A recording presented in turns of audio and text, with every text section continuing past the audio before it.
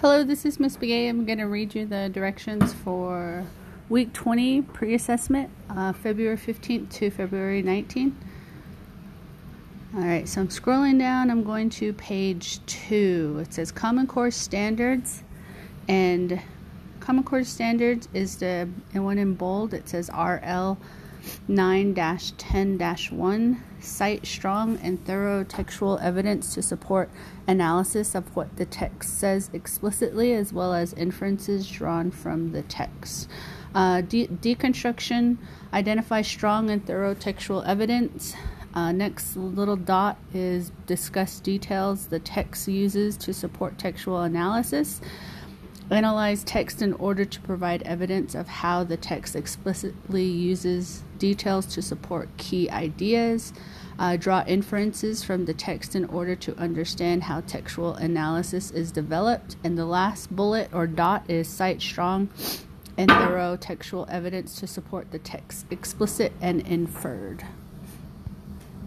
Alright, so I'm going to go to page 3, the third page. It says week 20. Author Lucy Tapahanzo. Title of the book, Blue Horses Rush In. The date published is 1997. Alright, so Monday there was no school. Tuesday, standard breakdown, read the standard. So that's what we did. So anything that I do, it's going to refer back to that second page, those standards that I read. Wednesday, which was yesterday, you guys read Above the Canyon Floor, pages 43 through 48 in the Lucy Tapahanzo book. Today, Thursday, Above the Canyon, read pages 43 through 48, and then you're going to do the pre-writing assessment. And Friday, you're going to probably reread Above the Canyon Floor, pages 43 through 48 by Lucy Tapahanzo. And you're going to do the pre-writing assessment again. So the pre-writing assessment is just to give an idea, give me an idea of like what you guys already know, and you kind of should take it as a test. I will grade it as participation points. So I don't like, I need like your full writing, treat it as a test. And then at the end of the semester, I can see how far you grew. Okay, so I'm going to press pause and then, let's see, no, let me go all the way down to the assessment part. So I'm going to go one page. Okay, so on the first page, it says A, B, C. So you choose A, B, or C.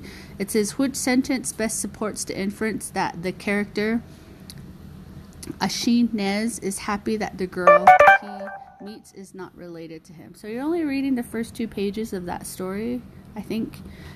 So you're going to take a guess.